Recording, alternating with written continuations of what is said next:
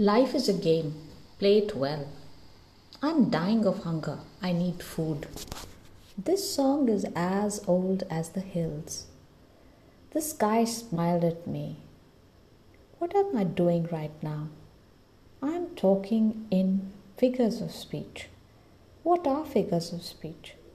Figures of speech are the arrangement of words in such a way that they convey a certain meaning much beyond the words.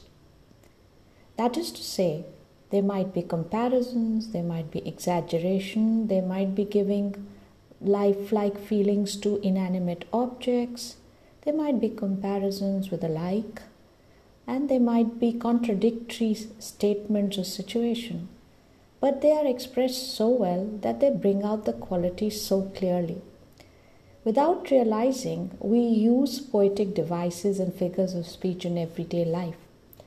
So let's start with the first figure of speech that we are going to discuss today, which is a metaphor. A metaphor is a comparison between two things. When we compare one thing to another and we use like, it becomes a simile. But when we compare two things together, and we state them in such a manner that one thing becomes the other thing, then it is a metaphor. For example, the metaphor that I started this audio with, life is a game, play it well. Instead of comparing life to a game with a like, we have brought life and game together so that one becomes the other. Let us look at other examples of a metaphor. I wanted to climb the rock face that day, but night fell in a curtain of darkness. So the curtain of darkness is like a curtain, but night has become the curtain of darkness. The bird song was music to my ears. Jealousy was the sharp knife tearing me apart. These are all very powerful metaphors which convey strong emotions. He carries all the fame and adulation well. He slithered into the gap in the wall, dangerous and menacing. The kind of quality this metaphor has is almost as if this person is a snake. My sister is my punching bag, especially when I'm scolded by my parents. So my sister is a punching bag is a metaphor. His words were like a thunderclap. Which figure of speech is this? I think you would have guessed it right. It is a simile. A simile is a very interesting way of presenting a comparison. It sparks your imagination and gets the information across in a very vivid manner. In such a vivid manner that the reader begins to see the scene in his head. You don't have to use the word like, but you can also use the word as, because that also brings out the comparison. I am as blind as a bat without my glasses. The rumor spread like wildfire. You must eat well. You are as light as a feather. Her smile, like a powerful bulb, lit up every corner of the room. Whenever you are writing something and you want to convey a very profound impression of the situation, you might create your own simile and then convey it in a very, very interesting and imaginative way, creating a kind of imagery that's unforgettable. There are times when, in order to convey what we are undergoing, in order to convey what we are feeling at the present moment, we need to exaggerate a point somewhat to make it more dramatic. The more dramatic it would be, the more interesting it will sound and the more feeling it will convey. So hyperbole is used when you want to exaggerate something. For example, in the sentence, I'm dying of hunger, I need food. I worked so much today that my feet are killing me. This song is as old as the hills. You cannot give a speech like that. You are faster than the speed of light. I have told you 1,000,000 times that you can't lie. So we see that a hyperbole is a kind of exaggeration where things are enhanced and bolstered to create a very vivid expression of something.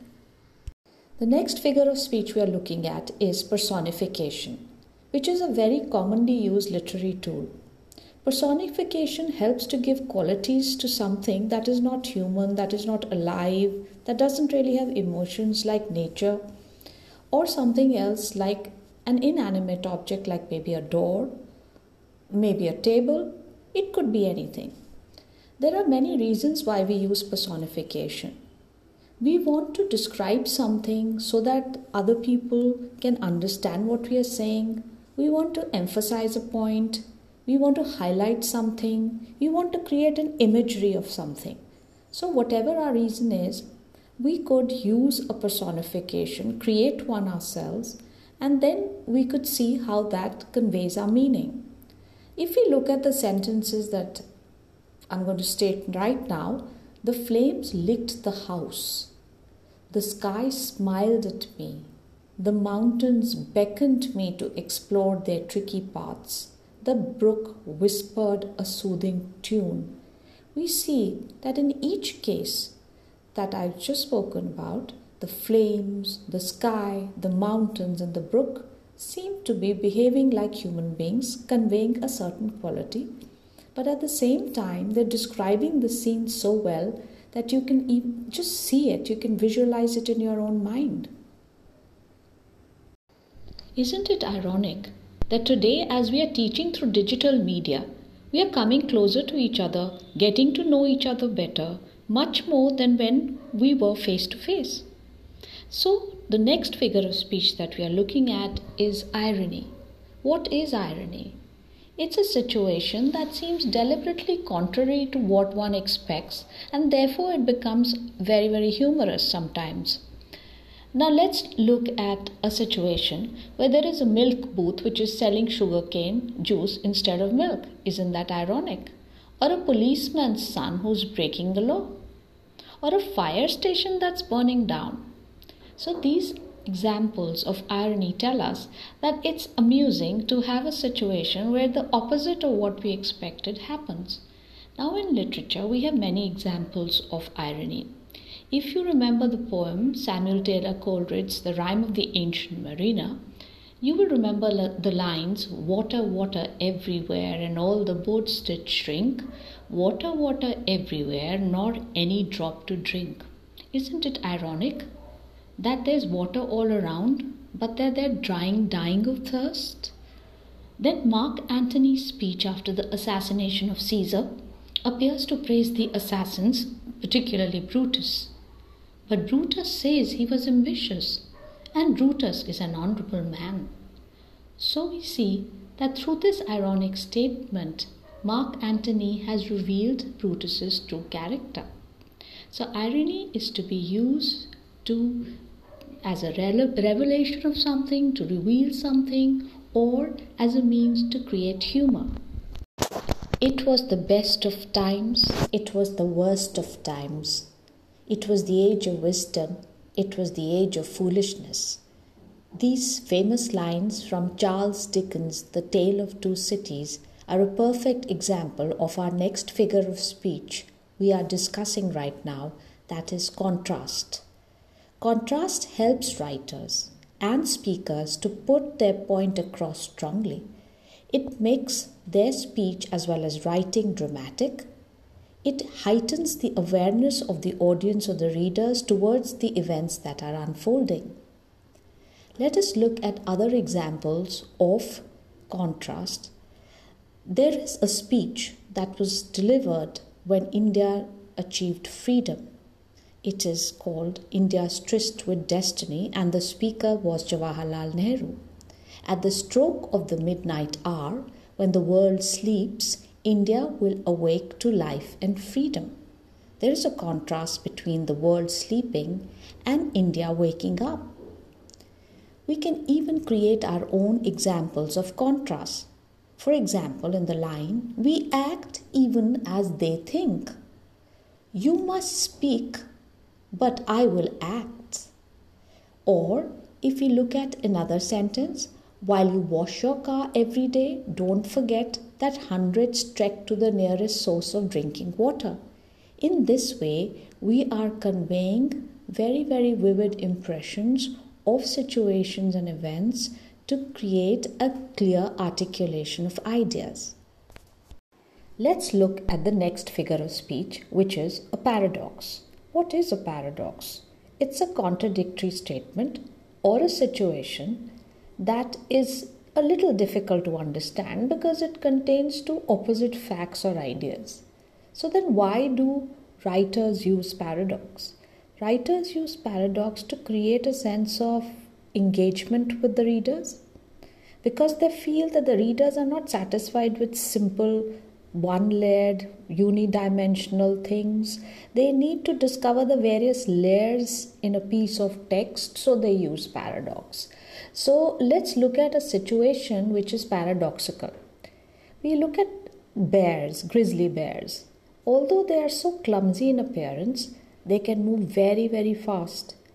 Even if there is a dense forest cover, they can move faster than a horse in those given circumstances of vegetation, which could hamper a horse. So they can be faster than a horse in that case.